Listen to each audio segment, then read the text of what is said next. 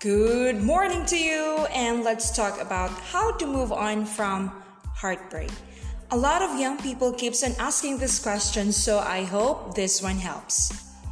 How do you move on?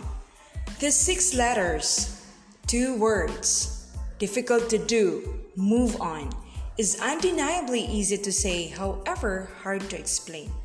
How do you move on? You just have to erase the past and move on. Stop rereading the past page because you cannot start the next chapter of your life. The pain will remain if you keep unlocking the cage, dear. Why can't you let it go? You want to be free, so let go of the painful memories and burn all the things that can cause pain. Take care of your well-being because you deserve more. Accept the fact that once the mirror is broken, you cannot bring back the whole pieces. So the best way is to let God to control over your life again, and in Him, you will be complete. How do you move on?